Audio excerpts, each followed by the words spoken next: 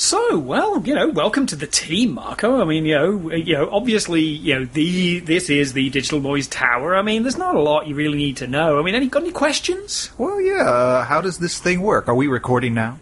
Yeah. Well, we're actually always recording. I mean, that's just the way we work. In fact, that was the implant that you had earlier. So if you feel a slight buzzing in the back of your head, that's actually the summoning mechanism. Oh, good. I thought that was signs of some kind of ongoing neurological issue. Well, that as well, but, anything else? No, is there any button? It's a very sophisticated No, touch the buttons. Don't touch the buttons. Oh, God, don't touch that one. You don't put a big red blinking light in front of me. You can touch that one, Why do we have a big red blinking light? Well, are you crocodile-proof? No, yes. Okay, well, then you can touch that button, but only in that circumstance. All right. Okay. I'll leave the button alone. No, I mean, generally it's like, just keep your fingers out of the way, don't pet Brian when he's not expecting it, really keep Chris away from food after midnight, and you know what? There's only one thing you really need. What's that? Beer! I could go over a beer.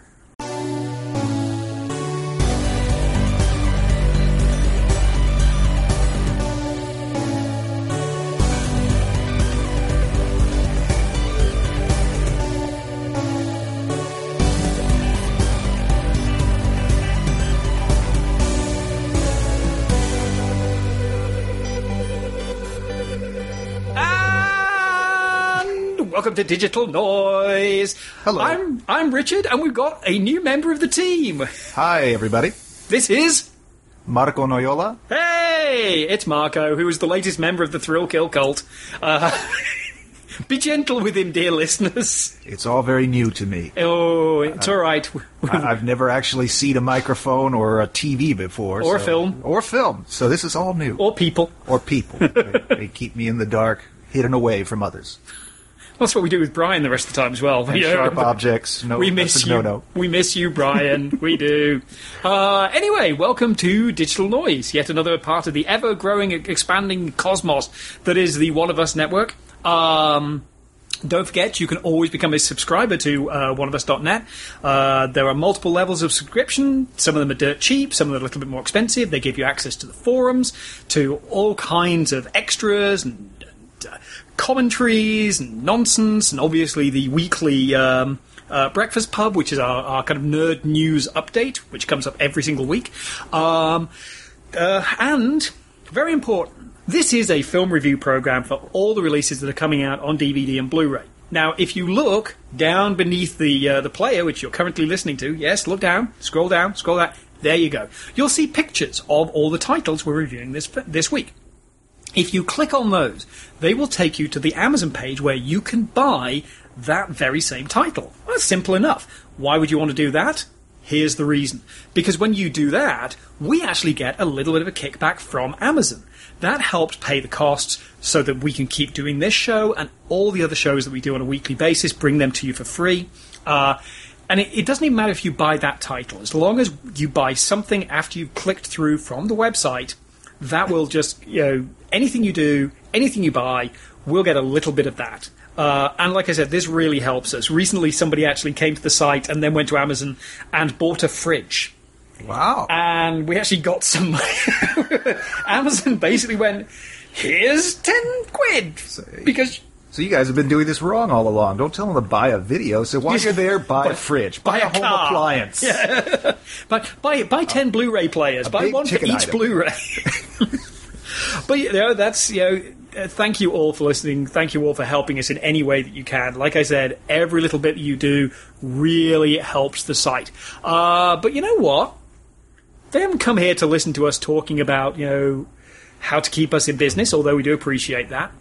They've come here to listen to the reviews. And we do have some reviews for you. We have a good stack this week, and we are going to start off with Wolf Warriors. Oh, is that the one we're starting? We're going to kick off with Wolf Warriors, a.k.a. Join the Chinese Army.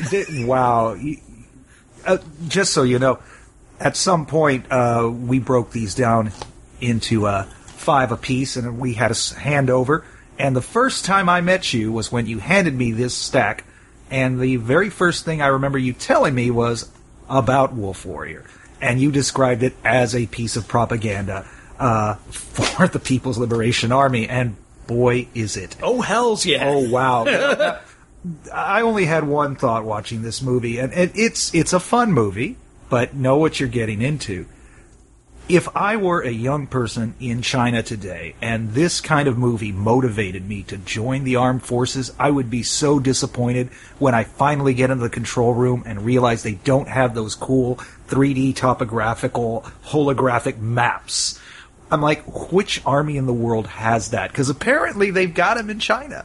Allegedly, that's some Star Wars tech they've got out there. This is this is a 2015 Chinese movie, originally shot in 3D, not released in 3D in America, just on your standard home edition Blu-ray, which it's a nice transfer. Yeah. The basic plot is that Wu Jing as Sergeant Ling Feng, who is a marksman with the army, who is a little bit too good and a little bit too cocky, and pulls some crazy shit during some raid on a drug lord. Oh, God. In one of the most bonkers sequences you'll see outside of a... I mean, it really is like... The opening sequence is like a combination between a Bourne movie and one of those Join the Seals adverts that you see when you're waiting for the next fight to come up on UFC Fight Night. And it's that classic... This guy doesn't take orders. He's a rebel. He's a hot shot. He's a loose cannon. Should we fire him? Should we court-martial him? No. Let's bring him into this elite force within the Chinese army called the Wolf Squad. Yes. And of course he's going to be walk into there and be greeted with open arms and just get along swimmingly with everybody with no conflict whatsoever. Which actually is kind of what happens. Well, yeah, but the introduction, the initiation. Oh my God! And you know that they had to have cooperation from the army because, my goodness, they brought out every single toy. The only thing this movie failed to do was somehow find a location that had a large enough body of water, because I'm sure they would have loved to have shown off their aircraft carrier. They just couldn't pull it off. But if they had a chopper, a tank, anything, they threw it into this movie, even when it had no reason to be there. We're going to drive up these tanks just to show you we have them. They're not really important to the plot. But that's how the guy's greeted, with literally an army invading it. And everybody just pops up and goes, "You're one of us now." And if you're expecting kind of a Top Gun-esque, you're too dangerous for this. What they actually go is, "You're exactly dangerous enough for this." And there's a lot of singing happy songs. Yeah, fortunately. Wow. There is actually some tension because the brother of the drug lord that he shot in possibly the most ridiculous sniper incident you will ever see, decides that he's going to hire Scott Adkins, who apparently is reduced to this, which is a real tragedy, or he's getting paid a shitload of money to do this. I think there's some money involved. I think there's probably a lot of money. Let's get every Western martial artist we can afford. Oh, and by the way, you know the bad guys because they're Western. Yes. That's the mentality of this film. And it's definitely pro-China. The Chinese are great at everything and wonderful, and they are a force to be feared. Yes.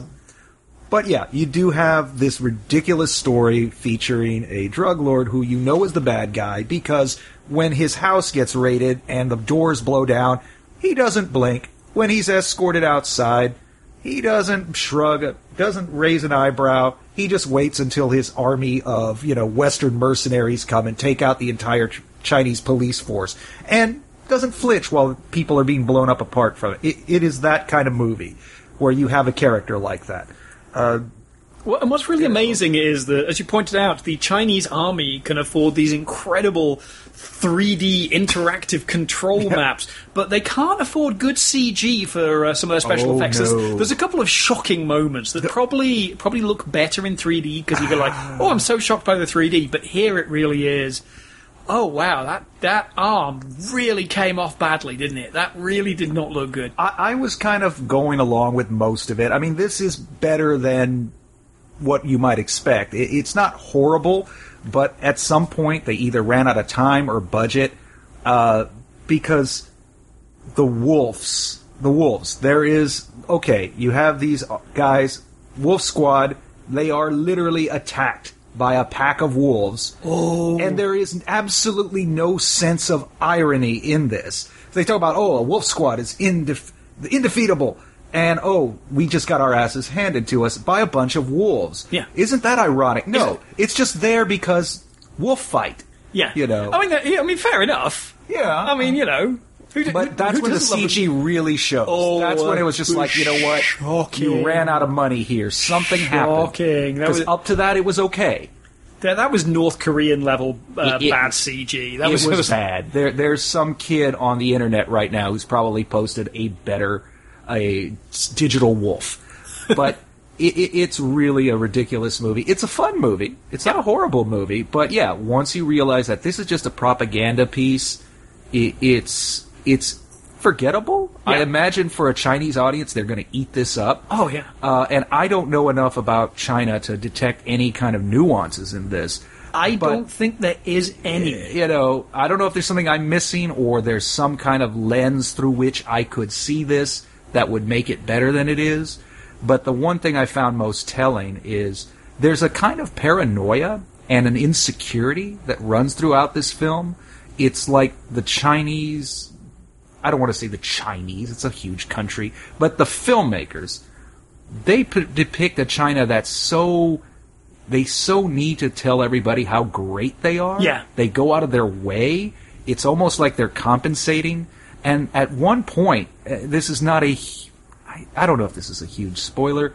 At one point, we realize that one of these subplots involves a stolen case of blood vials obtained from Chinese test subjects, and it turns out they have been stolen so that they can weaponize a biological weapon that only affects Chinese. And people say this with a straight face. Yeah. They'll develop a weapon that will only kill Chinese. That's some major paranoia on a nationwide level. Also, China is so large that, like, which Chinese? Exactly. I don't know that they're that genetically pure that you could... I don't even think that's humanly possible. It's really not.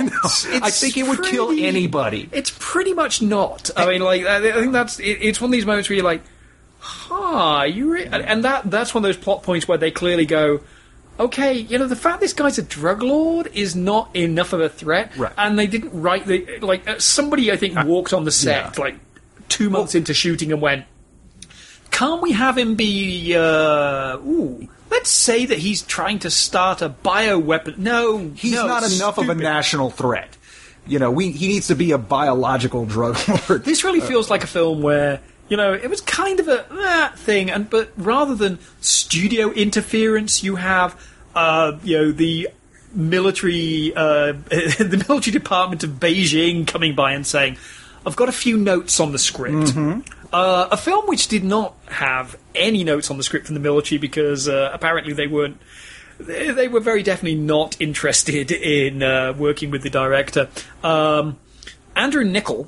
Yeah. His latest, Good Kill from 2014, which is about drone pilots. It's part of that surprisingly small genre of Afghanistan films. Yeah. I call it the post 9/11 genre. I mean, there is some. Yeah. There's some, but it's a surprisingly small one, and I think it's very telling of America's relationship. Americans don't want to watch that. No, they don't at the moment. They don't want to be preached to or think about anything beyond just the jingoism inherent in the military. And this is not a jingoistic film at any level. Not at all. This stars Ethan Hawke, who actually appeared in Niccol's breakthrough film, is David Gattaca, which is a film I love. One of the best strange science fiction allegories, and shameless about how much of an allegory it is. This is much more down the line. He plays Major Thomas Egan, who is an Air Force fighter pilot who's been basically retired out of actually flying fighters because the US military, and this is completely true, they really don't want to put pilots up there. Wow. They want to get as far away from actually having pilots in the air as they can physically manage, because pilots get shot down, and then they become, because you put so much into making sure that when a pilot gets shot down, they survive, that they then become political tools. So what's the sensible thing to do? You have them sat in the desert outside of Las Vegas, flying drones by remote control, which is actually where they are. It's the Xbox generation goes to war. Yeah, but he is a guy who is, he flew combat swords. He's used to flying in, to actually being there. He's an amazing pilot, but now he's doing everything by remote control.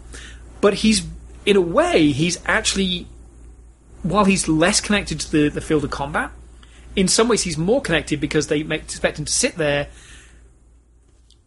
watching everything on a screen, and then keep the camera on where he dropped the Hellfire missile and count bodies or count body parts. Right. So you have this guy who is suddenly more exposed than ever to what it is that he is doing, there's a fascinating moral quandary presented here, because this is one of the first films about America's dependence on drone strikes, about America trying to make war bloodless for itself. Right. Keeping the old hands clean. And Nickel kind of carries it off, and kind of doesn't. It suffers from having too many strawman characters. There's too many characters. First, we should just say that Ethan Hawke really does deliver a very good, very internal performance. You absolutely believe that this guy is having a nervous breakdown, but it's basically any character who hides a bottle of vodka inside of his bathroom has some problems. Yes. He's got problems communicating with his wife. He's got played very ably by January Jones. By January Jones, who, again, I never quite believe as a military wife. That's a problem across the board in this film. There's a lot of people who are too Hollywood beautiful to really convince me that these are people who are in the military. If you've ever met people in the military, they're normal people. Yeah. These people look kind of stunning. When January Jones says, I joined a health club because, I want to get in shape. I'm like, no, you're January Jones. You do not need to get in shape, dear. Yeah. You're not the typical person. But they all commit to the material, and they do a very good job, except for some of the supporting characters who I feel are really just there to throw out the typical arguments. They're like, oh, they're always going to hate us, no matter how much we blow them up, or this is why we're fighting. And everything feels telegraphed, everything feels like it's been predetermined, and it takes away a lot of the tension from the film, which is, by the way, during the drone strike scenes, there is a great deal of tension. Yes. I mean, it is very eerie, and they did a fantastic job reproducing this on what had to have been a modest budget. But you see villages, you see townspeople, you see people who may be Taliban, they may be just local citizens, we don't know, but we see them and they get blown up, and it's a very chilling moment because there's nothing visceral about it. It's just, the room is always very quiet, and then that you get to, like, the very term good kill is just this idea of, like, we're not involved in this, we're not engaged with it.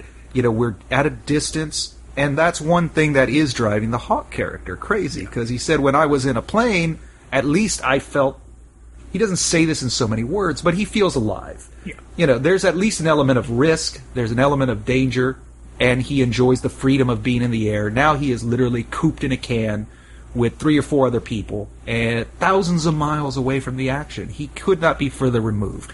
And there was another straw man character on the other end of the spectrum, which is Zoe Kravitz as the good liberal voice. Yeah, the good liberal voice who is introduced as his co-pilot, and she's consistently going, but what why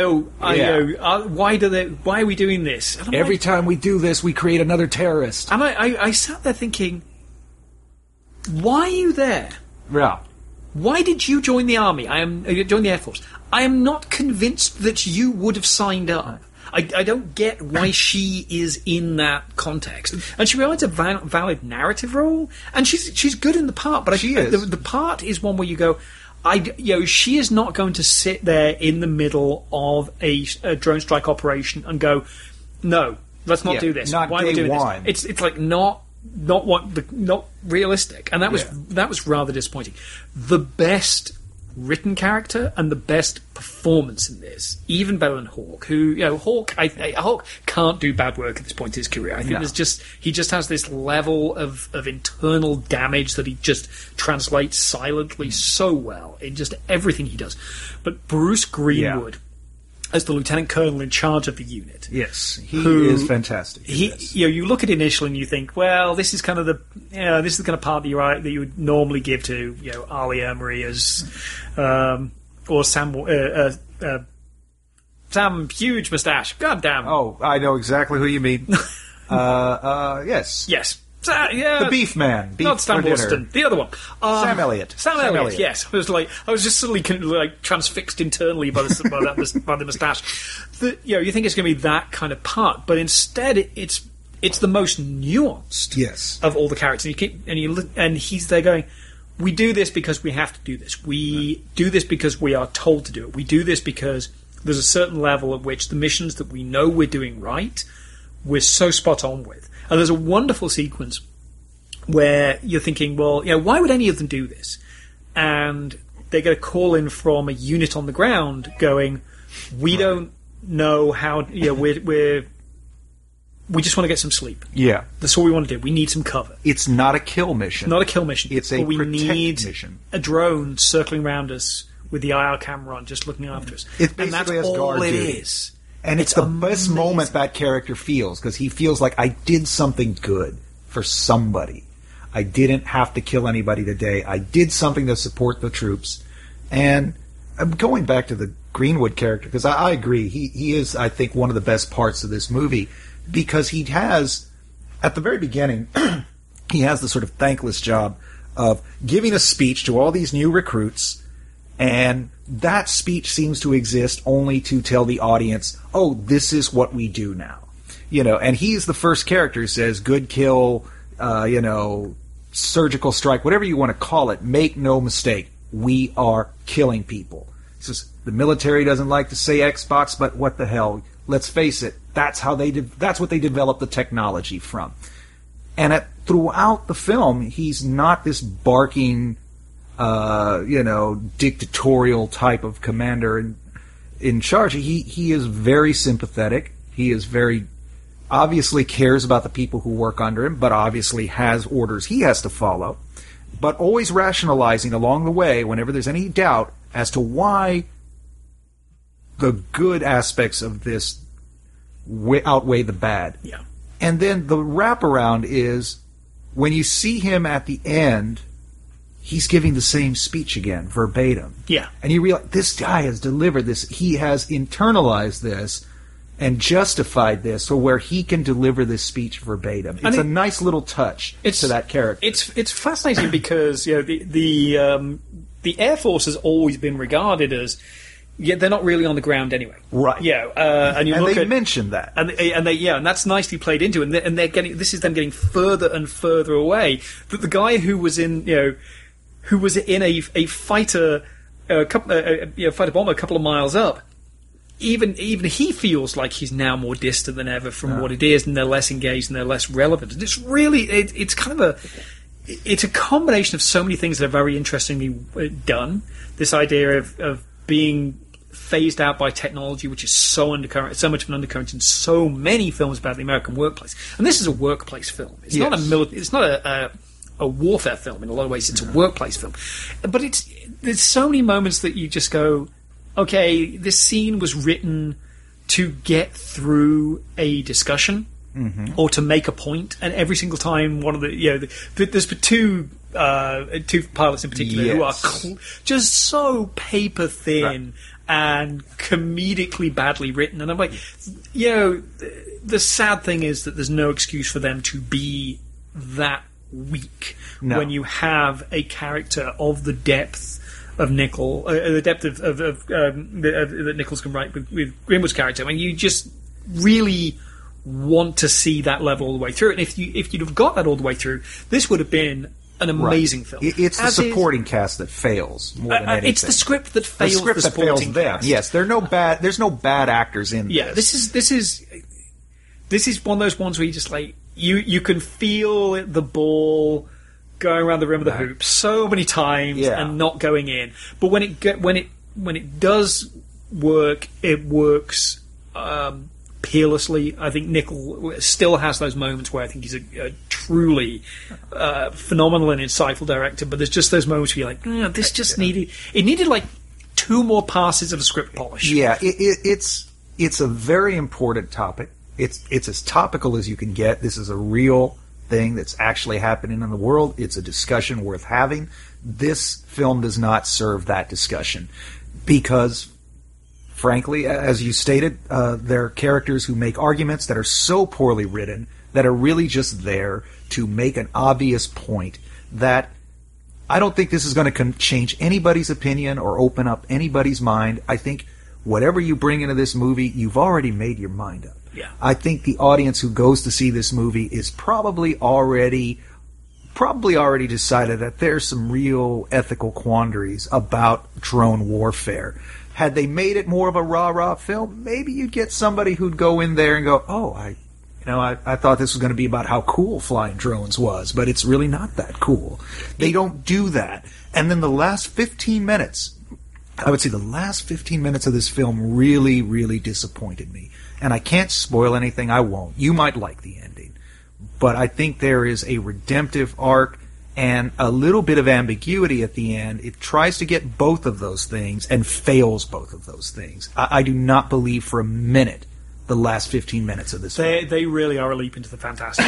I mean, I think you don't walk away from that without repercussions. I think it's a nice idea for a story, but I think again it's one of those moments where you're like, no, you set something in place to serve the purpose of the story rather than letting character drive the story. And I think character always has to drive the story. Yeah. Otherwise, you're just putting people through hoops. And when Hawk is driving the story, it works really well. Yeah. Oh, absolutely. It's just when they're trying to make points. I mean, if we saw the last 15 minutes, the outcome of the last 15 minutes is probably a more interesting movie than what we have here. But they just leave it at that. This happens, and then the movie ends. And again, I wish I could talk more about it, but I wouldn't deny anybody the right to see this movie unspoiled. It's certainly worth watching. It is an important topic. Whether this film serves it well, that's up to you. It does prove, though, that there is absolutely no reason at this point in American military history to make Top Gun 2.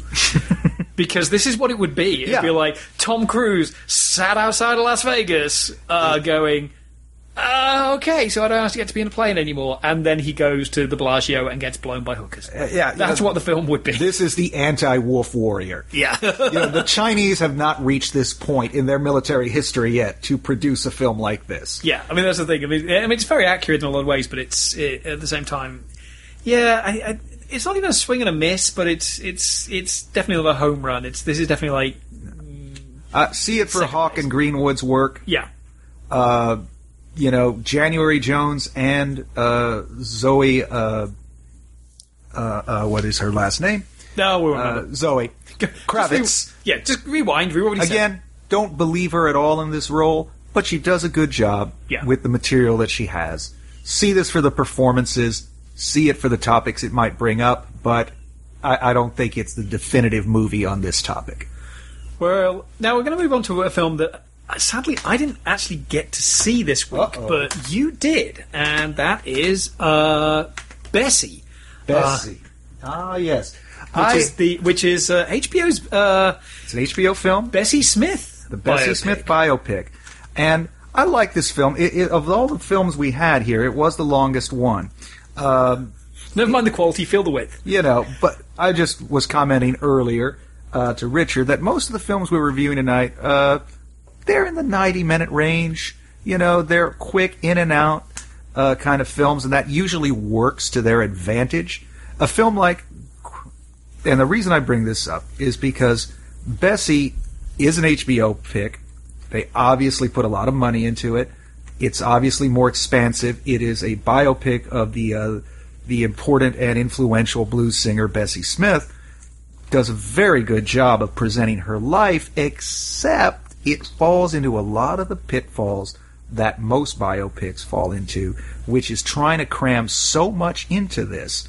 Even with its extended run length, it still feels very, very sparse. It feels like a lot of things are telescoped, characters are brought in, introduced, disappear for no real reason other than basically it's the kind of movie where, oh, this is Carl Van Vechten, and oh, this is John Hammond. Hello, say hello to Benny Goodman. Now, if you are a student of jazz or blues, you might recognize some of those names. They are significant. However, they're not done much justice in here. This is, above all, a Queen Latifah vehicle, and to a lesser extent, Monique. They do a fantastic job, both as Bessie Smith and Ma Rainey. Again, two important, influential blues singers at a time when blues didn't exactly go mainstream, but suddenly entered the white vernacular. It became blues. People started talking about it. I don't believe it was Bessie Smith. I think it was actually Mamie Smith who had like the first million-seller race record. Back then they were called race records. And obviously Bessie Smith is an important figure in that story, as is her mentor Ma Rainey. And again, indelible performances all across the board, but suffers a lot from that typical biopic thing of, here's this childhood trauma that we will kind of bring back every once in a while in a gauzy flashback just to remind you that it's important, but meanwhile we are just going to keep barreling forward through an entire life. We're going to do an entire life in 2.5 hours and just throw all kinds of characters at you. And hopefully you catch the importance of who these people are in the story, but don't get too attached to them because they're going to be gone in another scene or two. Really, again, the main reason to see this is to watch Queen Latifah's performance and Monique's performance, because they are fantastic. It is a complex story about a woman who is, not only introducing blues to a wider audience, comes from a very troubled background. It touches on race in America. It touches on racism within the black community itself. It talks about lesbianism and a lot of taboo pushing things. However, it is ultimately Queen Latifah's show. That is the best reason to watch this. She does a fantastic job, as does the ever great Michael Williams. Most people will know him from The Wire. He's presented as Bessie Smith's husband. And he's fantastic in this for the time he's in it. He's in for most of the movie, but then drops out. And this actually left me wanting more. Maybe I was very grateful to see a movie that took this topic seriously, that treated it well, that gave it the kind of productions values it deserved. It's a project that's been in development for 20-something years. Queen Latifah's been attached to it for 20 years. Finally got to do it. In fact, if you watch the DVD behind-the-scenes stuff, you can actually see a short clip of a screen test she did, like in 1996. Wow. Yeah, so she's playing Bessie Smith from like 20 years old to, her 40s. There's something admirable about that kind of passion project, but it sounds like it hits that basic problem that so many of these films does. One, that there's a childhood trauma that drives them to be an artist. Right. It's like, that is... Everybody's done that now. Yeah. And I think that, Get On Up, the James Brown biopic, it did that to a certain degree, but then went, no, this was a guy that was going to be like this anyway. And I think that had a lot fewer of the structural problems that a lot of this kind of films it tends to have, because it did have this patchwork of like throwback moments. Right. You have to have this moment. You have to have this moment. And they were just like, they were glimpses rather than saying, okay, here's an entire life, because I honestly don't believe you can do an entire life in 2 hours. No, it can't be done. You have to pick the themes or the moments or some pivotal incident. And it's like, you want to go back and do a mass, go, hey, we did this, but, here's the source material we used. Go and read the 6-volume biopic. I mean, it'd be like, somebody going, we're going to, particularly Bessie Smith, who's incredibly influential, surrounded by incredibly influential people. To say you're going to be able to do her life in 2 hours, it'd be like taking, Robert Caro's LBJ monolithic collection and say, "Oh, we're going to boil it down to 2 That's hours." Bryan Cranston no, for 2 hours. You can't. You're just not going to LBJ. do that. You have to. I think. Yeah, and I'm not sure that there's any more purpose to this kind of biopic, because I think everybody sees the flaws of them, and I hope people are going to start looking at them and going, "Okay, we have to do something a little more." There was actually a really great TV play the BBC did a few years ago, which was about Brian Epstein and John Lennon. Was this about their famous 3-day lost weekend? Yes, I recall hearing about it. I never That's saw really it. good, and I'm kind of like, I wish people would do more things like that. But of course, that's purely speculative. But taking an incident, that that happened, and you're not trying to extrapolate out everything, an entire life, because I think that's really just a kind of a hiding to nothing, which is. I'm fascinated. I would be fascinated to see Bessie, because I think Bessie Smith is like you said, such a pivotal character. And the more you know about the genre, the more you know about her, and some of the, like when somebody goes, "Oh, and there's Chu Berry on the bandstand," it's just thrown out there. It means nothing to 99% of the audience. But if you know those people, they're like, "Oh, there's a reason why John Hammond is important in this period of time." Controversial though he may be, but you would never know that by watching this movie. He's just a character who comes out of the blue. But really, this is a movie to watch. Should come with footnotes. Yeah, they should. I mean, in a perfect world, they would, or like branching scenes. It'd be like, "Would you like to know more about this character?" It's HBO, like their speciality is. It would have been better as a mini-series. I would have seen this more as like a 2-part mini-series. Maybe there's somewhere a longer cut, but even at 2.5 hours, it feels so rushed. I mean, Charles S. Dutton comes up, and I'm like, "Oh, he's Paul Rainey. Okay, it's nice to see Charles S. Dutton."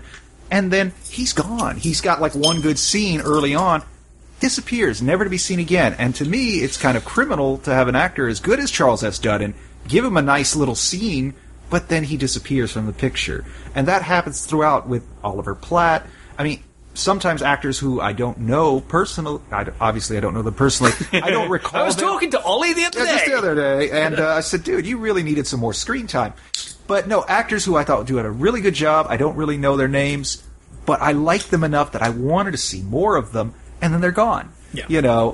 After about 40 minutes, you kind of figure out, okay, these are the key characters, these are the ones who will come back for more scenes. But a lot of times, it's just a moving tableau of people. It is handsomely mounted. It's beautiful to look at. They obviously spent some money.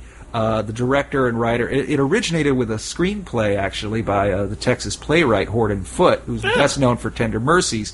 And again, went through the Zanuck production company for like 20 years, including, at one point, screening, testing Queen Latifah. Finally got made with a director.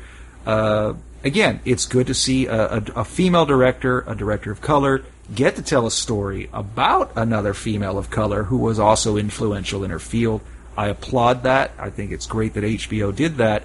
I just wish they had taken more time to tell this story in a more interesting way, because your point is well taken. The structure is so familiar now to audiences. It would be nice to just find a way to break out of that.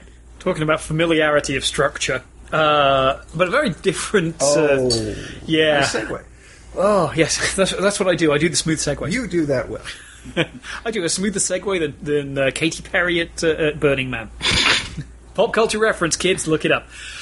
Lost After Dark. Now, I am, as anybody who listens to this show or reads my columns, they will know, I am a sucker for a good old-fashioned 80s slasher pick.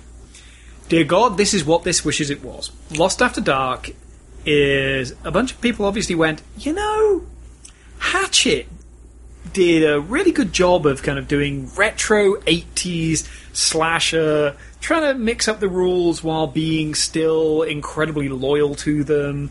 The sense of familiarity, but just updated enough and done on contemporary film stock, and it's become a genre unto itself. Wow, and this is undoubtedly an addition to that genre. This is another one of those films. This is the ironic hipster band playing bluegrass at a farmer's market version of an 80s horror film. That doesn't mean it's horrible. They have some skills. There's some good moments in this. But with a film like this, that again, as you point out, is very formulaic, the only thing they can do is throw an occasional twist, which there was one or two, mainly, all right, let's be frank, this is the kind of movie, when you're watching it, you are already deciding who's going to die first. And usually, you can always pick out who that's going to be. This movie doesn't do that. I'll give them that. There's a couple of good moments of gore. There's, obviously, they got a nice look to it. And they get all the 80s details right. The only thing I really didn't care for about this film is, apart from the fact that it's inherently unoriginal, is they had this cheap gimmick of using like this faux film grain and scratches. The thing is, it's not consistent. No. You know, it's there every once in a while to suggest. I mean, they even have the missing reel gag we've all seen which before, you know, sorry, which actually does pay off. Yeah, but in a way, it pays off in a way. But at the same time, it's like, no, Grindhouse did that, and at this point, you're not even referencing missing reels. Right. You're referencing the fact that Grindhouse referenced missing reels. Nobody in the 80s ever went to a movie or drive-through and saw a movie with the words missing reel anywhere in there. That didn't happen. You would just cut, maybe. You might be missing a section. I would actually like somebody to do what the experience I've had at a couple of late-night screenings where clearly somebody who projected was drunk, which is reels in the wrong order. I don't think I've actually seen that. But this is absolutely generic horror. There's a bunch of kids and they're supposed to be going to the school dance, but they don't. They steal the school bus and it breaks down, and they're in the middle of the countryside, and there's somebody out there killing them, and the kills are creative. Yes, they're well staged. And the thing is that the characters are so stereotypical and generic that you're like, oh, have you seen an 80s horror film? Yeah. Oh no, even by those standards, like the one token black friend, the slightly slutty alternative girl, the fat guy. It's a cross-section of high school that would never hang out together. No, when I go back now and look at some of those films, I'm like, those people would never hang out together. That's why you had to make a movie like The Breakfast Club. You had to devise some conceit to get all of these people who would never hang out together in a room. And horror movies don't do that. You'd never happen. You'd never have them there. They're so different. It's like, okay, they're here to be knocked off in an order. And like you said, the only thing that throws it for a loop is that it goes, no, the order's not there. And you kind of go, okay, now I know you're, after the first couple of kills, you're going to change the order up. Yeah. Are you doing anything else? No, you've got nothing.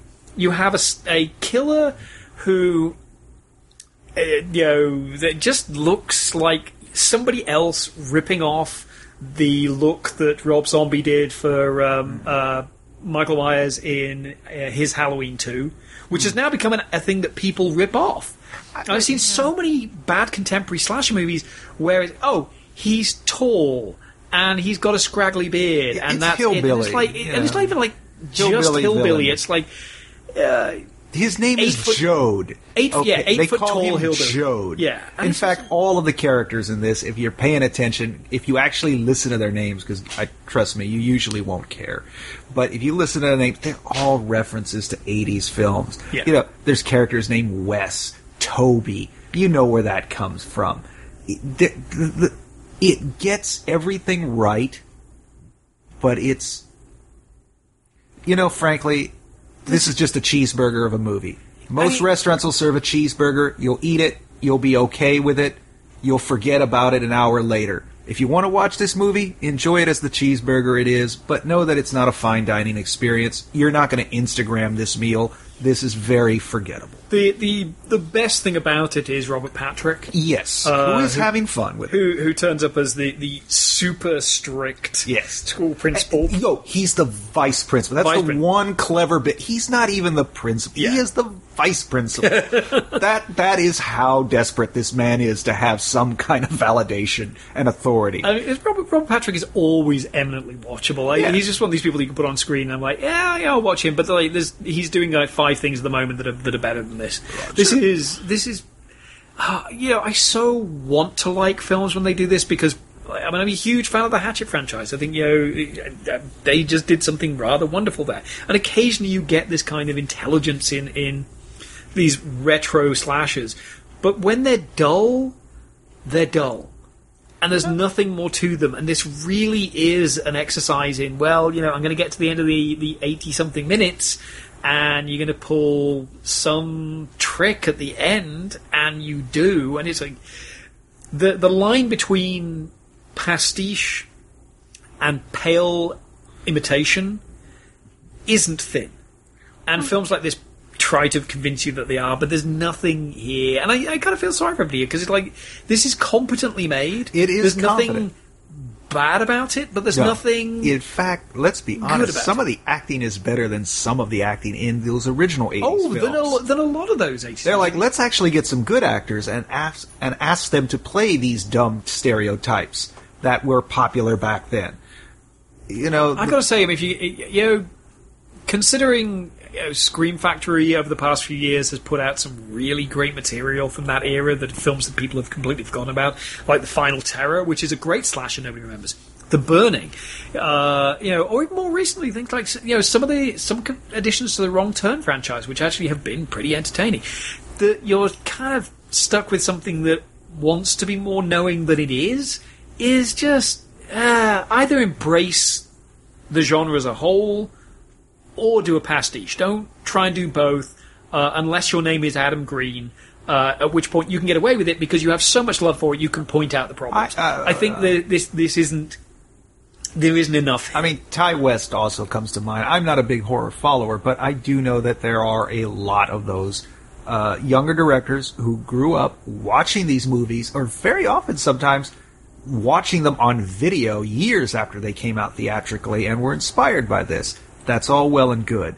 But the retro 80s horror theme, it is a genre unto itself now, it seems, and one I'm willing to see die a slow death. We don't need any more retro 80s horror film. We don't need any more retro anything.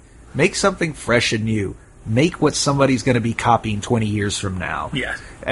You can do it well, but you only have to do it well once. And after that, there's no point in anybody else doing it. So talking of things that have been done in a different way, Lawless Kingdom, another Chinese film. I will explain in advance. Here's my experience of watching this. Who's this person? Why do they know this person? Why are all these people hanging around together? What are they talking about? What are these references? Who's that? Wait. Oh, God, this is a sequel and I haven't seen the first one. I had the exact same experience. This is there's not really a huge amount we can say about this, apart from the fact that I actually enjoyed this enough that I kind of want to go back and watch the first one. Maybe it'll make a little more sense. To actually understand what the hell was going on. This is the sequel to a film called The Four.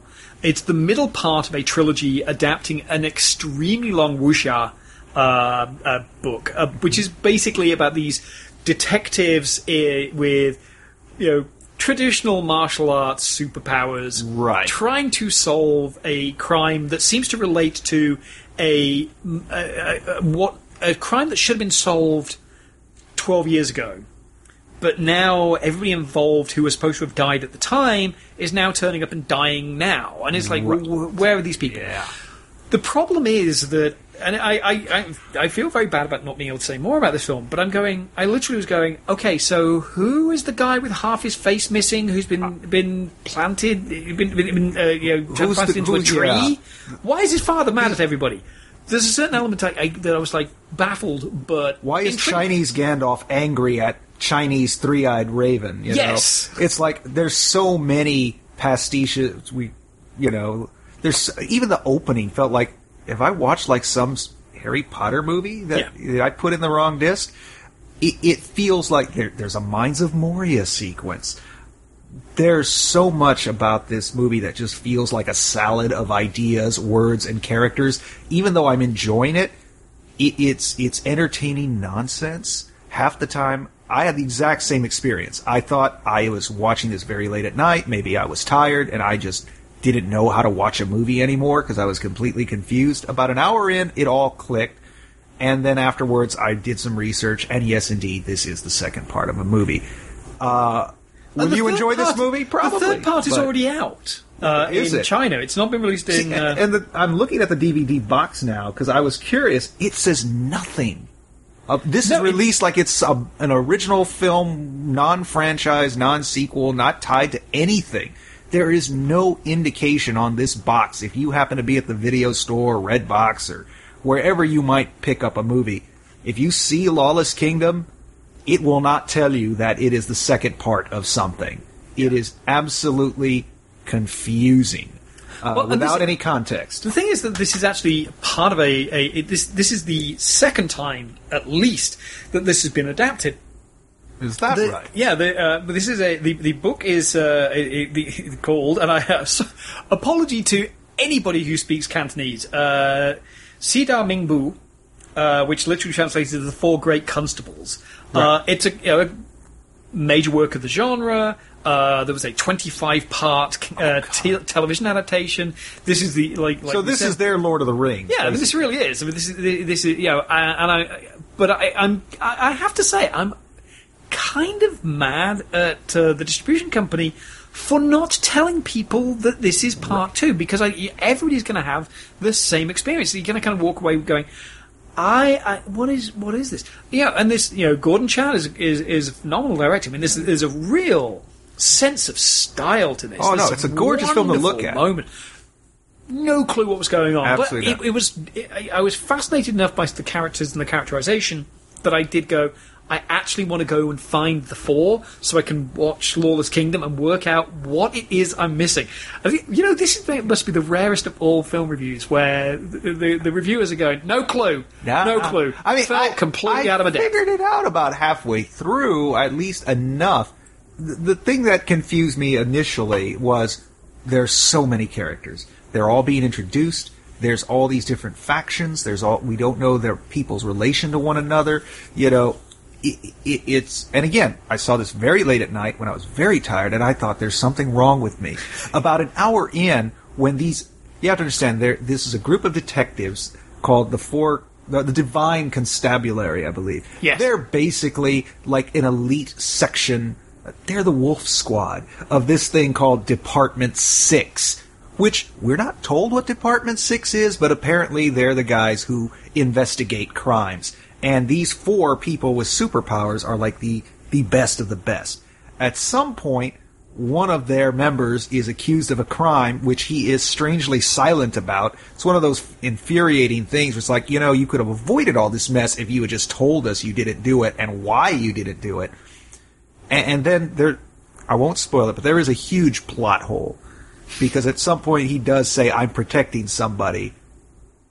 And I just don't... I'm protecting someone, I'm just hoping that it's not who I think it is. Well, we find out who it is, and boy, you know what? I don't think that's who he was protecting. Yeah. I don't know if that's a bad translation, or if I missed something. I'm like, also, if your entire plot is based on having a shapeshifter, it would be helpful if that person didn't take the opportunity to constantly shift back into their regular form and go, yes, it was me. And this person does that all the time, and I'm like, wait a minute. The minute you do that, everybody should know what's up, but there's still another hour of movie to go. And this person literally does it like 4 or 5 times, where it just changes back into their normal selves. And it's like, you guys are supposed to be like the best detectives in China, and you haven't figured out that the shapeshifter might be the reason why these murders are being killed by this guy who nobody thinks did it? Yeah. So it is bonkers. It is ridiculous. But it is a lot of fun. It is done with a lot of style. The production values on this are beautiful. It does go a little heavy on the CGI. There's some shots that look more CGI than others.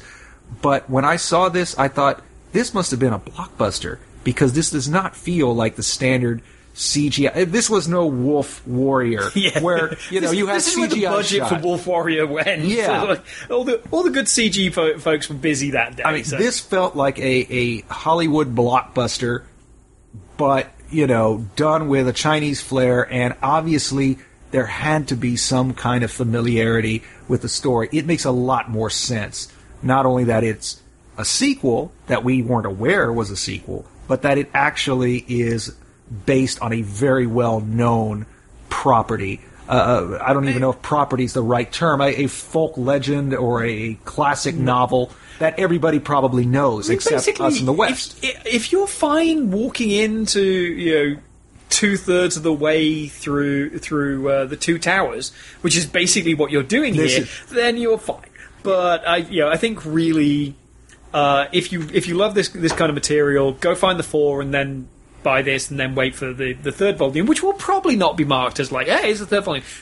This comes down to it being a problem with the distribution house. Yes. And I think that it's actually... I think they bought this property and didn't know what it was. Or they bought it. Yeah, I think somebody like Wellgo would have done a much better job. They've done an excellent job. There's a lot of nice special features on this disc, too. I mean, somebody put some money into this particular disc. But didn't put the effort. All they had to do was say Part 2, sequel to anything. Anything. It was poorly marketed. There's no doubt about it. But the best thing you can say about it is usually the best thing you can say about a movie is it makes you want to watch a sequel. Here, you want to see the original. Yeah. But if you want to watch it, have fun. But just know you're not going crazy. It really is that incomprehensible without context. A film which was weirdly familiar to me in a lot of ways. Oh, of course. Was D-Train. Oh. The D-Train. D-Train. Which is... Yeah, Jack Black is an interesting point in his career where I think he's realised, a few years ago, people really were getting a bit burned out on his more conventional comedies. Gulliver's Travel tanked. I think he's, since then, been trying to find something a little bit edgier. And what he's basically done here is take what would have been kind of a Dan Aykroyd vehicle in about 1988. Dan Aykroyd would have never gone to where this movie goes. Well, that's the thing. And then kind of done kind of a modernization of that, because there's that classic form of comedy from the mid to late 80s where you have a very straight-laced kind of very average character. And then, this... somebody unconventional is dropped into their lives. It's the kind of the what about Bob syndrome. But this feels like it starts off like that kind of story, and then goes to a very, very different and unusual place fairly quickly. Surprisingly quickly. Yeah, surprisingly. In fact, that is the exact moment it seems when to take probably is a couple most of the audience will check out. Yeah, a lot of people are going to go, wait, what? So Jack Black plays Dan Landsman, who is this kind of very bumptious guy who seemingly has got just lucky enough in his life that and knows that he got luckier in his life than he deserved. He got a stable enough job. He's got a boss that's dumb enough that he can manipulate him. And he's got a wife who is clearly, although not... a supermodel, not January Jones kind of ridiculous, like, why are you married to him? But, clearly, like, he's like, whoa, out of my league. And as a man who married out of his league, I'm quite happy to say, yeah, he's in that. And he's kind of, like, clearly trying to protect that little bit of his bubble of his life. He's trying to organise his high school reunion. Nobody wants to come, mainly because most people, whenever he calls them, they're like, yeah, no, I didn't like you when we were in high school together. Why would I want to come and spend the night? So his plan is to convince the most popular guy in school, Oliver Lawless, who is now an actor doing banana boat suntan lotion commercials in California, played by James Marsden, to come back and be basically the reason why everybody would want to come, because who would want to hang out with Oliver Lawless? He's the popular guy. So he goes through this elaborate ruse of convincing his boss, played by Jeffrey Tambor, who, again... fantastically done by Jeffrey Tambor. Can't do wrong. To fly to California to pretend to have a business meeting, and this is the point where it really feels like one of those kind of quirky screwball, like, everything's got so complicated that at some point that it all must fall apart. And they meet with Oliver, who they pretend is actually a potential client, because that's the simplest way for any of this to work. And Oliver and Dan go out for drinks. And then this film goes to a very peculiar place that a lot of people would not have expected. And I'm pretty damn positive Dan Aykroyd would not have taken this in 1986. No, he certainly would not. There is, looking at this film, you're right, it feels familiar.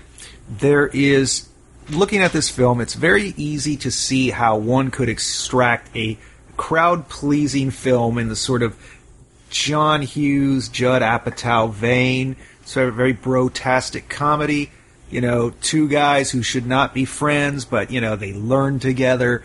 They learn about one another. At the end, everybody learns a valuable lesson. They learn to love themselves and appreciate one another, etc., etc., etc. This movie kind of tries to do that, but it doesn't pull it off. Namely because an event that happens rather early in the film taints everything that happens after that. Taint is a rather unfortunate use of term. There's no pun intended. But again, it's this outrageous thing that you could do in one of two ways. You could either make it this one-off, gross-out joke, or it actually informs the narrative. And it does that. And I give them credit for that it goes to uncomfortable places. It could be just this one-off event, but you realize that there is a lot of...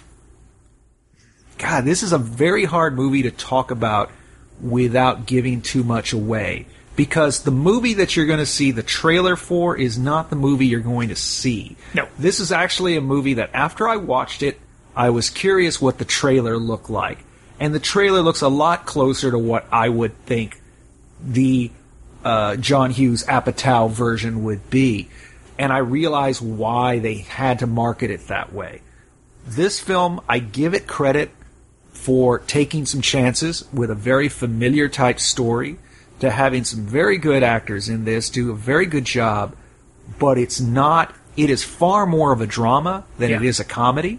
You're going to be pitched this, dude comedy. It's not that. It is something much darker, much more unpleasant, and the characters are at times pathetic and repellent.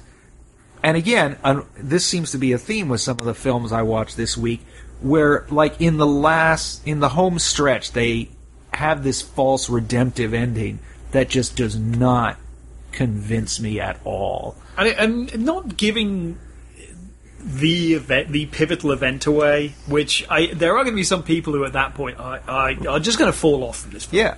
Yeah. They're just going to go, nope, don't like where this is going. Not some of them will let's put it this way, a lot of buddy comedies, there's always the joke about kind of an inherent subtext of homoeroticism in there. This isn't always so much of a subtext, shall we say? Yeah. I still don't feel I'm giving away what happens there, but this idea of what the unpopular guy, what were his feelings towards the popular guy in school? Is it just adoration, or is it more of a crush? Those issues are kind of dealt with, a little much more explicitly than you would expect in a lot of the films. But this just is really, I think, doesn't quite know where to pitch itself. Like I said, yeah, it's not prepared to be dark enough of a comedy. It wants to play with that kind of Apatow-esque kind of like, we can all be disgusting, but we're all really lovely at the end of the day. But it doesn't have any of that sentimentality. No. There's a moment that felt like something out of a National Lampoon movie from the 80s. Again, not a big spoiler. Actually, one of the subplots I actually kind of found funny was Jack Black's son. He has a 14-year-old boy in the movie, and he's trying to ask his father for some advice about sex. But what this kid's asking for is completely... I don't want to say it's unrealistic that it couldn't happen to a 14-year-old, but I don't know any 14-year-old on the planet that would have ever gone up to their parents and asked for advice on this topic. He clearly has a very... unresponsive relationship with his father. Yes. That his father consistently goes, that's the whole thing of like, don't talk about anything, don't try and rock the boat. I didn't feel But that was a again, realistic in another movie that would have been hilarious. In this movie, it just feels weird and kind of gross because it does not seem to come from the same planet that the rest of the movie's in. It seems tonally inconsistent. It does lead to an amusing scene where Oliver Lawless, the James Marsden character, goes, "Oh, you had a question about that? Let me tell you how to do that." Yeah. And you're like, it's this sort of like, oh my god, I can't believe that kind of...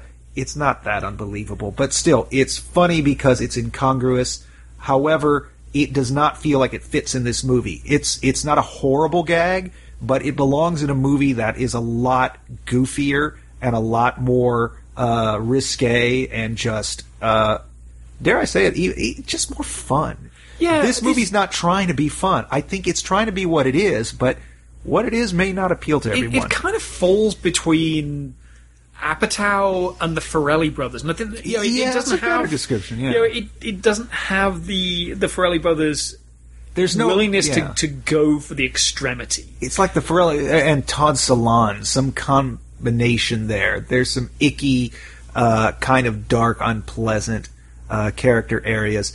And I think they knew what they were going for because Mike White turns up. Yes, he is the master of that kind of like. It is a lot of cringe comedy. Correct. He's so good at that, and I think the instant you put him in there, you're kind of like, oh, you're going to go for the cringe comedy, and then they don't quite because they want to have some level of emotional honesty, but then the cringe comedy undercuts that. So it never quite. There's a lot of stools that it falls in between. Yes, and it's a shame. I think there's, I think there's a lot of Jack talent Black involved. trying to do something, although at the end he kind of falls back into there is a montage at the end.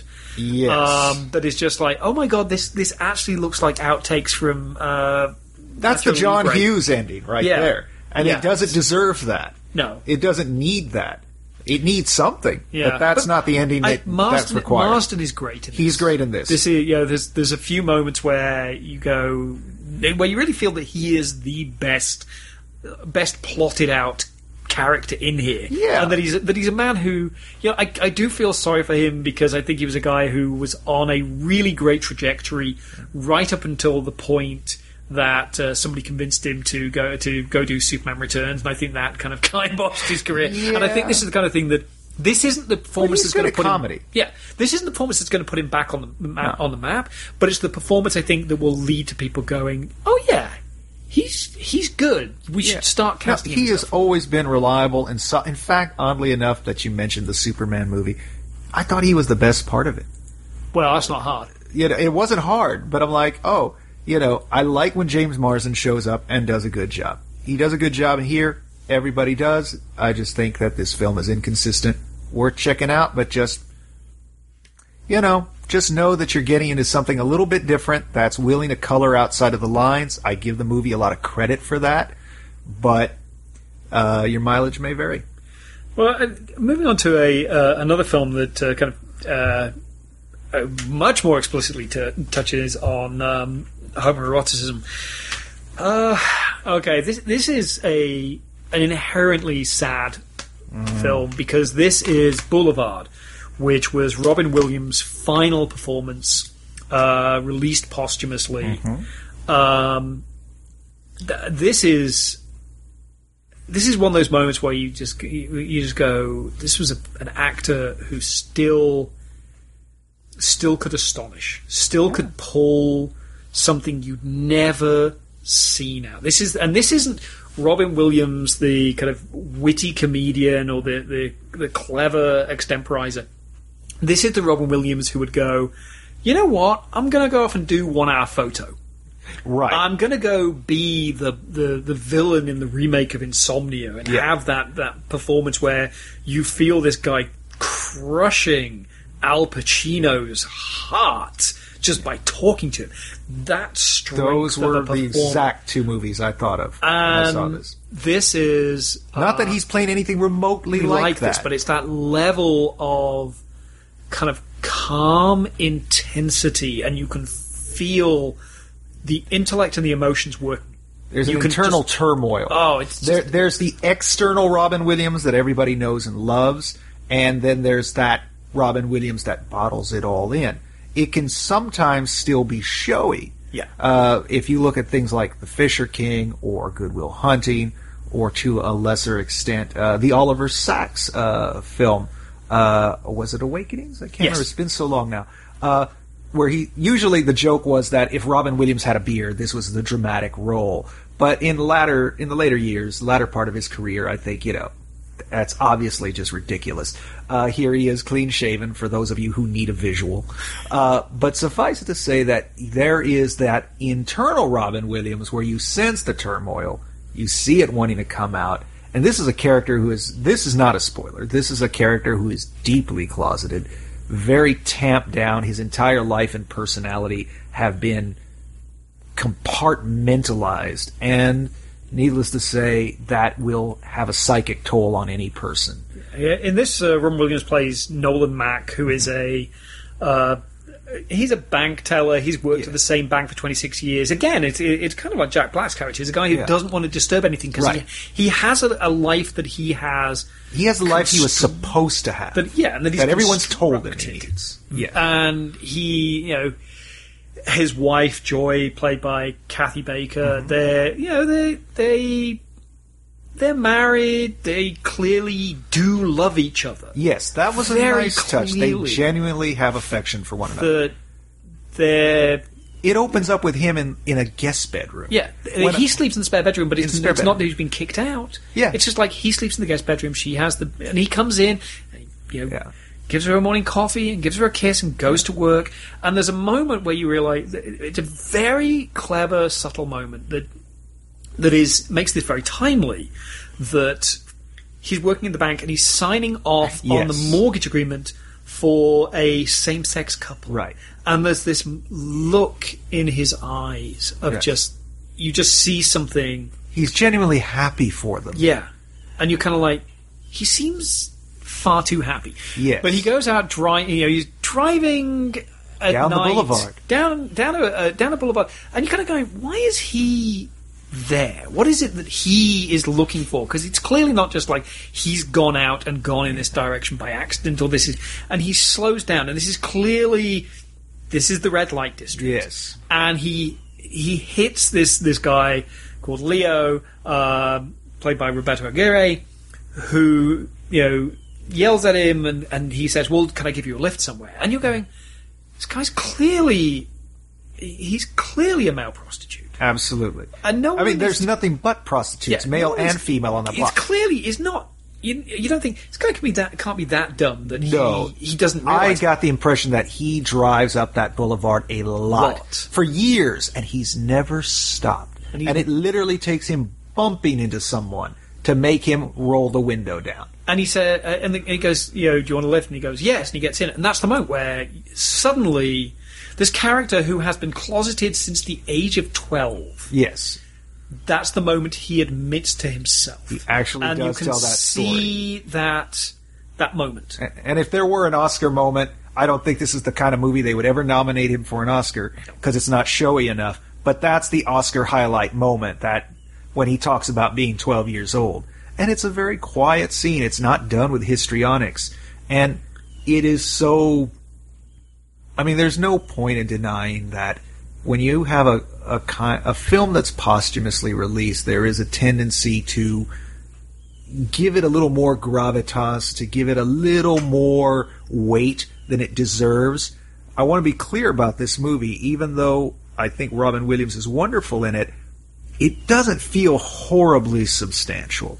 It feels to me like somewhere in the vein of a TV of the week kind of movie. Cinematically, it's nothing terribly impressive. The only reason to really watch this movie is, of course, the late Robin Williams, and that will give it a lot more mileage than it deserves.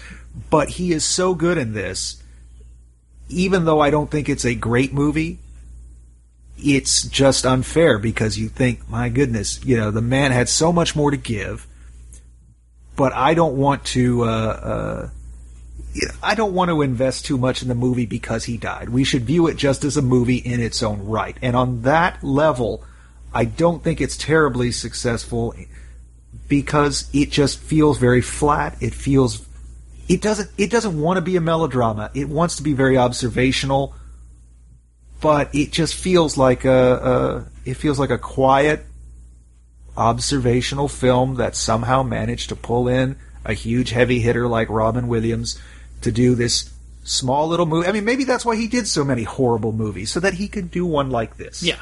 Maybe that's why he does one. And in closing years of his career, he really did move towards this kind of film. I mean, it makes a lot of sense that he'd do this after something like World's Greatest Dad. Yeah. I think, in the basic plot, the problem is that the plot is exactly what you would expect it was going to be. That there's no surprises in this movie. Leo's pimp turns up and Nolan doesn't know how to deal with him and ends up being like, is he going to get blackmailed? And as Leo kind of gets more and more into his life, it's harder and harder for him to hide what it is that's happening, and he loses the willingness to hide it. And Williams is great. Williams is just stellar in this. This is a wonderful, wonderful performance, and I think it goes up with the best of his work as a straight dramatic actor. Absolutely. But it's helped greatly by two other performances. Robert Aguirre is okay in this, but you could have put any one of a He's a generically attractive young man who's troubled. Yeah. Bob Odenkirk Yes. As his best friend from college. Who is the guy who has never had a stable relationship in his life because he keeps sleeping with his postgrads. He is the classic professor who sleeps with his students. And to me, that was such a telling thing in that those two guys were best friends. Yeah. And there is, again, going back to D-Train, which only superficially touches on some of the same issues. But again, you have these people stuck in this small town who are living the lives that everybody has told them they're supposed to be living. They have the job, they have the kid, they have the house in the suburbs and all that. Odenkirk has obviously not gone that path, but the Robin Williams character has. And you wonder what at one point they talk about, remember when we were going to go to New York and you were going to be a great writer and you were going to be like the master of Wall Street or whatever, what happened to us? And you wonder, not that I think anything happened between those characters, but you wonder where that first inkling of a relationship, why are those two guys friends? Yeah. And there's something very poignant about that he probably had a crush on him all those years and he never did anything about it. Yeah.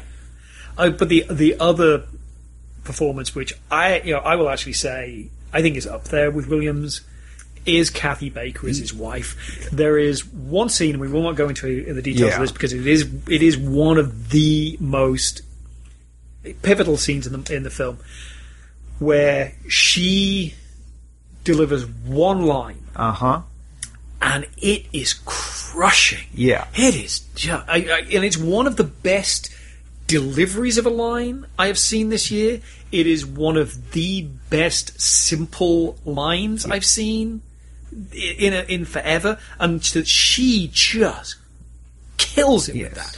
And she, I think that's the thing. I mean, like, yes, come for Robin Williams, but stay for Kathy Baker, stay for Bob Odenkirk. I mean, who knew who knew the Mr. Show guy was going to into this guy? But who knew Robin Williams 20, 30 years ago? Who knew Mork would be playing this? Well, I will say that I was the one person who was consistently going, God damn it, go back and rewatch Moscow on the Hudson. No, Moscow on the Hudson is great. But my point is, it took him that many, because you're right, is that there was a tendency to kind of mix up the serious dramatic roles with the big, crazy, over-the-top. Sometimes you have something like Fisher King where he kind of merges the two, where he's still funny but still very dramatic.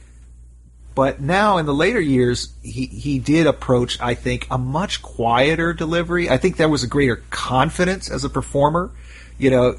Maybe the fact that he wasn't on cocaine also helped. I don't know. He always talked about those early years about being pretty big. But yeah, there's an actor who was confident of his craft, who could deliver a line without having to put too much spin on it. And you're right about Kathy Baker in this, because I absolutely agree with you.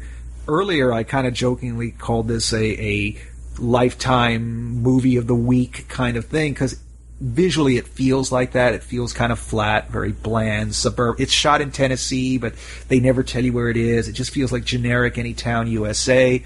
But the difference between that and, say, a Hallmark or Lifetime movie is that it does not go for the histrionics. It doesn't go for the melodrama.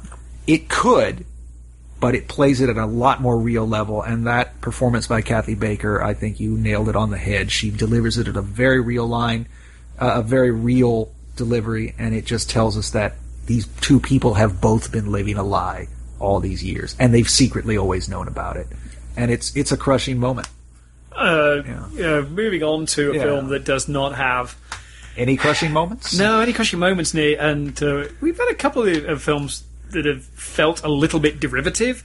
But oh my god, 7 minutes, maybe. Yeah. Wow. It felt like it's a throwback from the late 90s. Yeah, this really is... It's post-Tarantino. Yeah, that endless swathe of extremely mediocre heist movies with a flashback structure. Yes. Where they're kind of laying out characters through interlocking stories. Yes, it's like, here's a freeze frame with a title to tell you who this character is. And this character did something weird and idiosyncratic that doesn't fit with what they've done before. Here's a flashback. Oh my god. Here's a drug dealer who knows that he's a drug dealer in a movie and is going to tell you about the necessity of fairy tales. Like, that's a very self-conscious thing for a drug dealer to be talking about during a deal, but it's a movie, so you go with it. I was a tiny bit disappointed in this movie only because I thought it was a heist movie, and I'm a sucker for a good heist movie. But this is not a heist movie, contrary to what the box might make you think. The heist does happen. In fact, the movie starts right off with it. In fact, it's got about 7 minutes of heist. Indeed. It's the other 83 minutes that you've got to worry about. It does what it says on the tin. But the thing about the 7-minute heist sequence is that it's really not important. There's nothing phenomenal about this heist. I thought, it's a heist. It's got to require crackerjack timing. There's some ingenious way to do this. It all has to happen. No, it's an in-and-out job. What I found, and then, of course, things go wrong, and every time we cut back to the heist, we see a little bit more of it, and then we meet another character or have a new situation which motivates yet another flashback, and yet there are flash forwards within the flashbacks. It's not a complicated structure, it just thinks it is. But the one thing I really liked about this movie that set it apart for me was the fact that this is not some urban crime thriller. It's not really a heist movie. It's more of a small-town noir that takes place in some depressed rural area where the factories are closing down. And it also, I don't recall seeing this in a movie in a long time, the idea of how do you commit a brazen daylight robbery in a tiny town where everybody knows you. Yes. Everybody in this town knows. Most times you see these like... And in fact, you're robbing your uncle. So, yeah, I didn't want to give that away, but yeah, but exactly. Because that's one of the great surprises in the movie. That's where it first clicked to me. I'm like, you're robbing this guy. Now I'm going to get a flashback explaining why you're robbing this guy. It's not some urban sprawl crime thriller where somehow, like, everybody in this city of millions of people are somehow connected for this one story. It's like, no, these guys went to high school. That's my uncle. That's my dad's best friend. You know, that cop is the guy I went to school with. Everybody in this town knows one another, and to me that adds the nicest little touch to this movie, which doesn't really deserve much more credit. You know, it's a good enough, functional little film, but it is a nice little wrinkle to see that set in small-town America. Well, what disappointed me with this was that while I put the disc into the player and I was watching the trailers, and one of the films that was on the trailers was a movie called Bad Turn Worse, which originally called We Gotta Get Out of This Place, which is a far better title. I wish they kept that. But you know, you're watching this, you're watching the trailer, and I'm like, oh god, I love Bad Turn Worse. Which is very similar. It's, you know, bunch of people, you know, trying to get the money together to get out of this place. They fall into crime by accident. You know, one of them is really the bad kid. You know, the others are just like, you know, I just got to do this. But it does it so much better. And I was really, I kept thinking of, if they hadn't have reminded me of Bad Turn Worse by having the trailer, then I wouldn't have had that playing in my head all the way through. And it's just a matter of comparison. But this really, there's nothing stand out here apart from the one thing I really liked about this is Zane Holtz, who plays the guy who's got out of prison, and he's the guy who is clearly he's the one who is never going to not fuck up. Oh yeah, he is the guy who is just on the hair trigger all the while. And really instigates everything that happens. Because he's an idiot. Because he's the guy who doesn't know how not to get in trouble. I like Zane Holtz as an actor. I also actually personally like Zane Holtz. I've met him a few times, and I think he's a guy who is on the cusp of doing something really special. Somebody's going to give him exactly the right role. He actually plays the part of Richie Gecko in the TV series version of From Dusk Till Dawn. Oh, okay. And he has this heaviness about him, but it's very different here, where it's kind of like he's just like twitchy and febrile. In that, he's kind of spacey and strange. Yeah. And I really like Zane Holtz as an actor, and I think he's this is another one of these parts where I'm looking at and going, God, I really wish somebody would give him something much more substantial to play with than what is at the end of the day. Yes, the location works in its favour, but again, I've seen a film that very recently which does so many of the same things and does them so much better, and I was sat there thinking, God, I really wish I was watching Bad Turn Worse. Well, I mean, which I know, seriously, folks, like, this isn't bad, but if you put those two films side by side and you're wondering what to watch this evening, I'd watch Bad Turn Worse. But it's not the same as saying that it's a bad film. It's not a bad film. It's okay. But there are other films that do this, that do it better. It's good for what it is. Again, I think there's some good performances. I do like the small town setting. I thought the soundtrack, oddly enough, worked well. It just didn't feel like every song I've ever heard. It was a nice little film. Watch it once if you can get it. Rent it cheap. But yeah, there's plenty of other fish out there that are much better than 7 minutes. In very severe contrast. Did I just compare this movie to a fish? I think I did. I think you did. I don't know why I did. This is I wasn't thinking about a sprat fish. to much finer halibut. Maybe I'm hungry. I mean, one of the issues we have with that is that it's so generic. There's so many other films that are like it. I honestly haven't seen anything like Felt in a very long time. Yes. Felt was I first saw it at Fantastic Fest last year. This is without a shadow of a doubt my pick of the week. Okay. I have seen this multiple times. Every single time I am more entranced by it. This isn't a film you will like. It is the most original film in this pile. Yeah, let's be explicit. This is not a film you will like, because it is not a film you are supposed to like. It is a film you are supposed to absorb and understand. It raises the old question, is art there to entertain? Yes. Is that its only function? Will this make you happy? Will you leave the theater with a smile on your face? No. This is probably next. I did once many years ago take a girl on a date to Boys Don't Cry. That was a horrible date film, by the way. Terrible. I felt so awkward. She seemed cool with it, but I just felt weird. Yeah. This movie, that's even like times 30. My experience 20 years ago times 30 is how uncomfortable this would be to go see a date with. This is it's nominally directed by Jason Banker, who directed Toad Road, but really it's the result of an extremely long collaboration between Banker and Amy Everson. Yes, who is the main performer. Performer. Amy Everson is actually a conceptual artist in real life, and the film is basically a quasi-fictionalized version of her.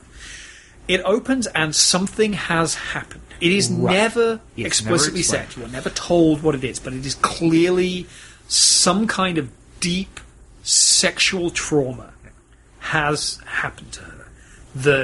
And she is hiding behind her work.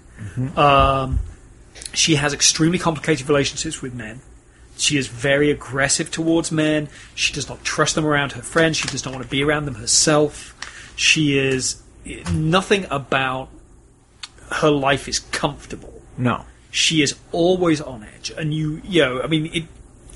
it's pretty. It's never explicitly stated, but you're never sure whether she was raped once, whether there's a long history of sexual abuse. Something has happened. It is clearly sexually Yes, violent. In absolutely. nature. So if you can't handle a film about sexual violence, then it's very clear that this is not going to be the film for you. It is a movie about, well, this is not what it's about, but it features a woman whose hobby is making felt penises. Yes. Okay, so, and then showing a potential boyfriend how she knits them, because when you craft with felt, you have to prick them with needles to form the shape, and then takes her sweet time inserting that needle right down the length of that felt penis while this man is standing there watching this. Now, it is clear based on her artwork, which, by the way, the actress made herself. Yeah.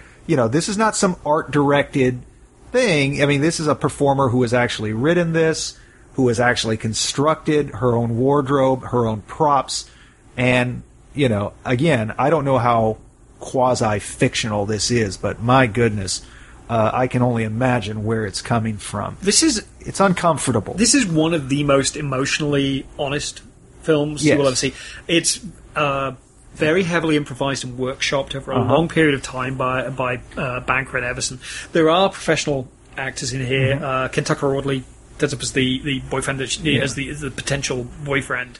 And what's been really interesting about this is that it's been portrayed by some people as this is a film about the birth of a kind of a female vigilante striking back against male oppression. And what's really fascinating is I've actually talked to Amy Everson about this, and I said this doesn't feel like the birth of a superhero. She said it's absolutely not. This is about somebody who mistakenly takes on the tools of her oppressors. Yes. And thinks that's going to bring her happiness and think that's going to bring her some You sense thought of... Buffalo Bill was creepy. Yeah.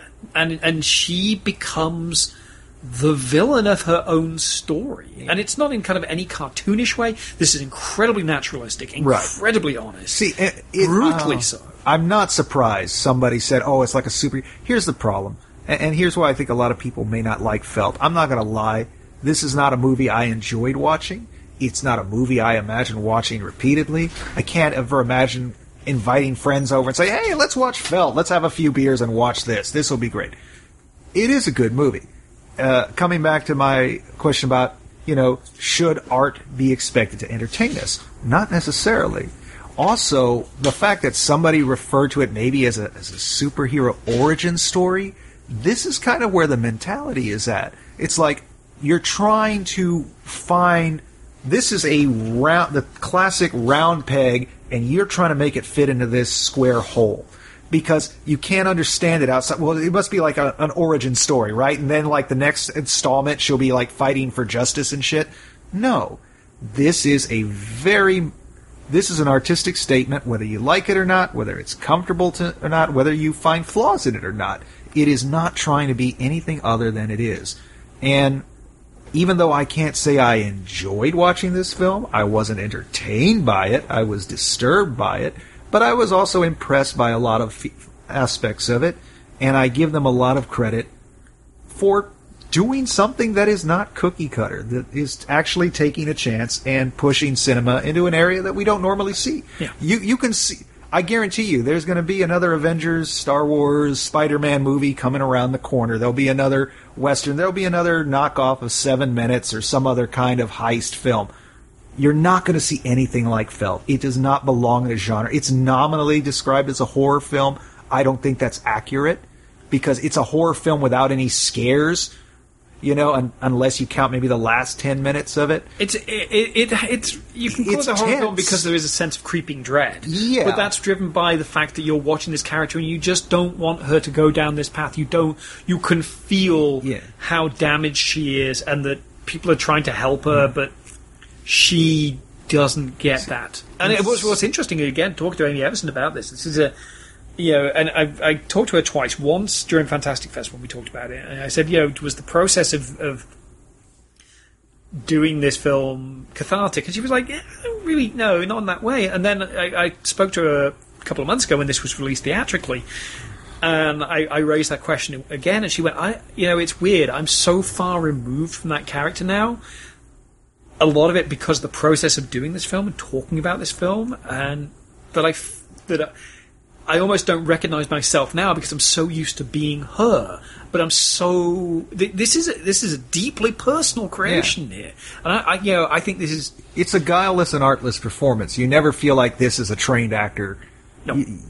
It's very handheld, which I normally don't like, but they actually do a good job of keeping it, unobtrusive. Again, there are some professional actors in here. You have a best friend character early on who then I don't want to say she disappears. There's a reason for her no longer hanging out through her boorish boyfriend. And then she, early on, the character Anna meets another... Well, I don't think this is a spoiler. She basically goes on a porn shoot. Yes. And she meets this interesting woman there. And they kind of have this little friendship.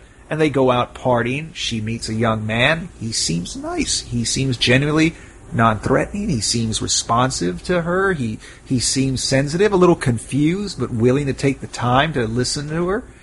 And you have this other friend who, later on in the plot, kind of raises some doubts in her mind. And that's one of the few weaknesses in the film. You had those two characters who feel very functional. Yeah. And it feels like, well, we had this actor this week, and we had this actor the following week. We couldn't really interweave them throughout the narrative. So as soon as one goes, we replace her with another. That's the peril of super low budget filmmaking. Yeah. This is, this was...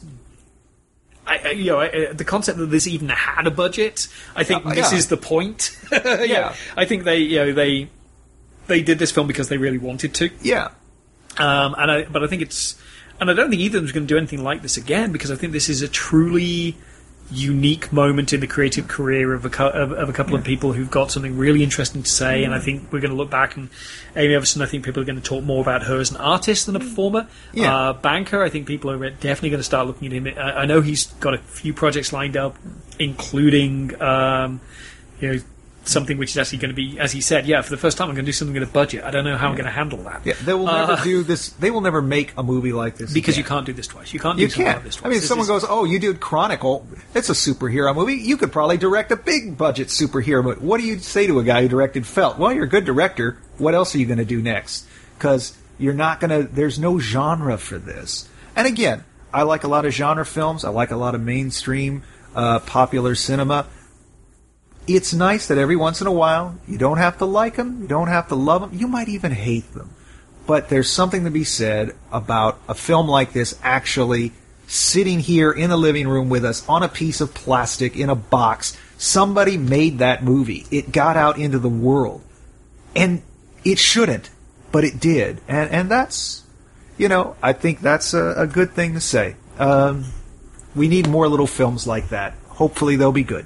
Absolutely. Well, and we've reached that point in the show. We have reached the moment in the show that we have to it is the giveaway time.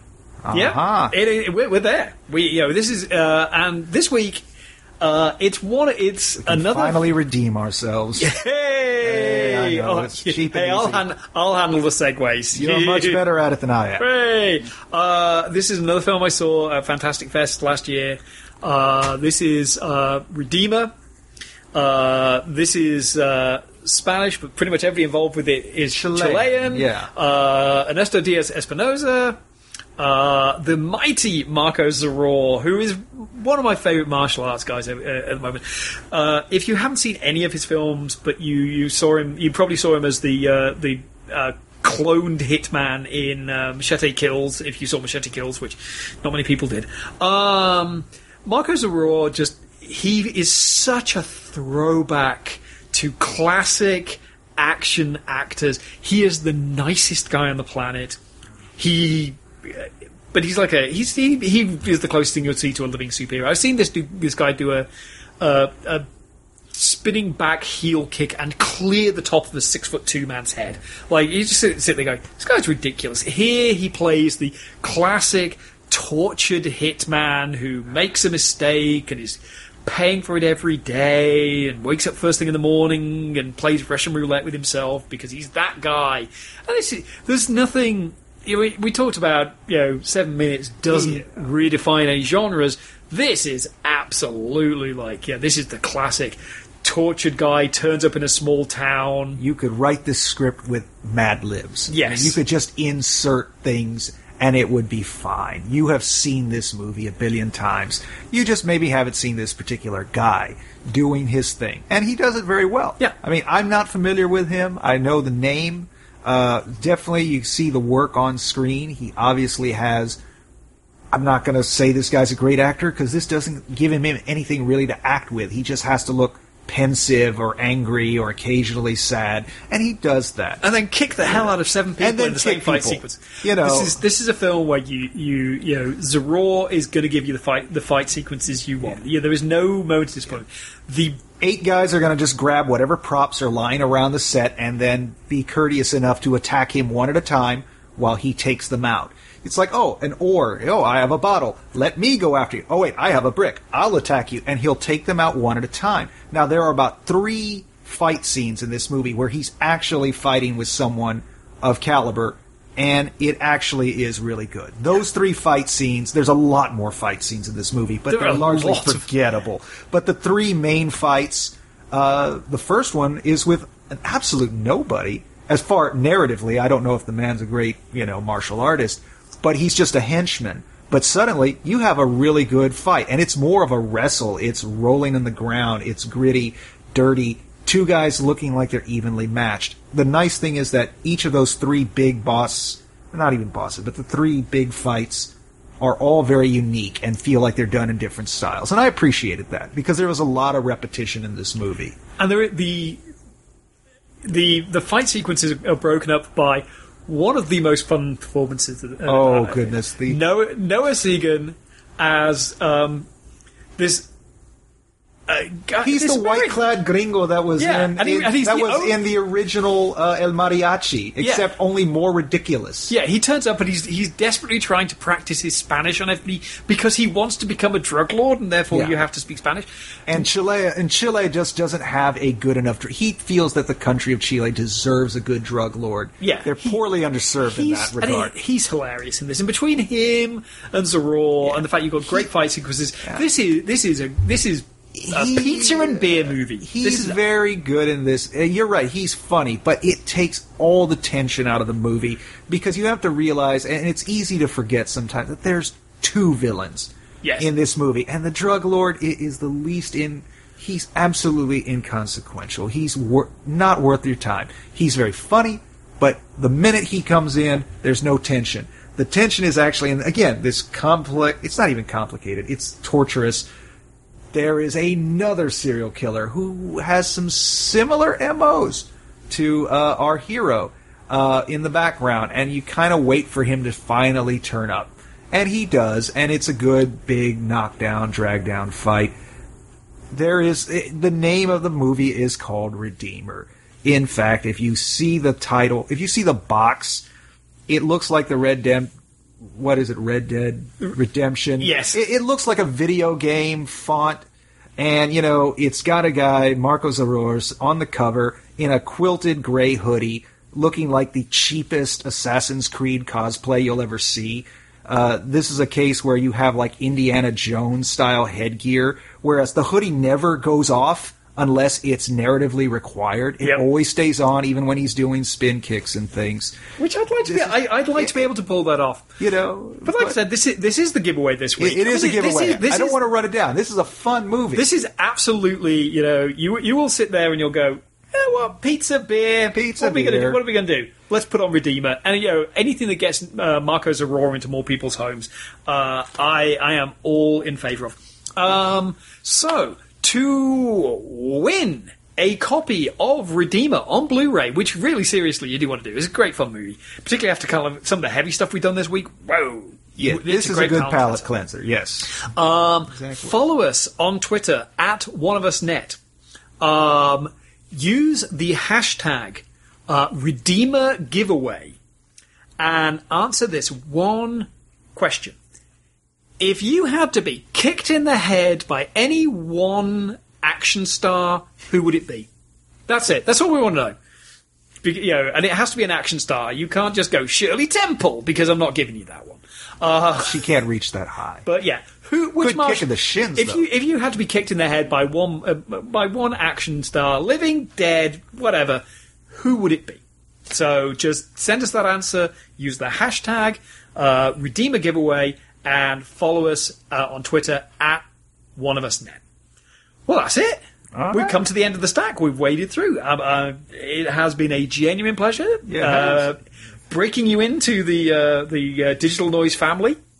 Pardon the euphemism.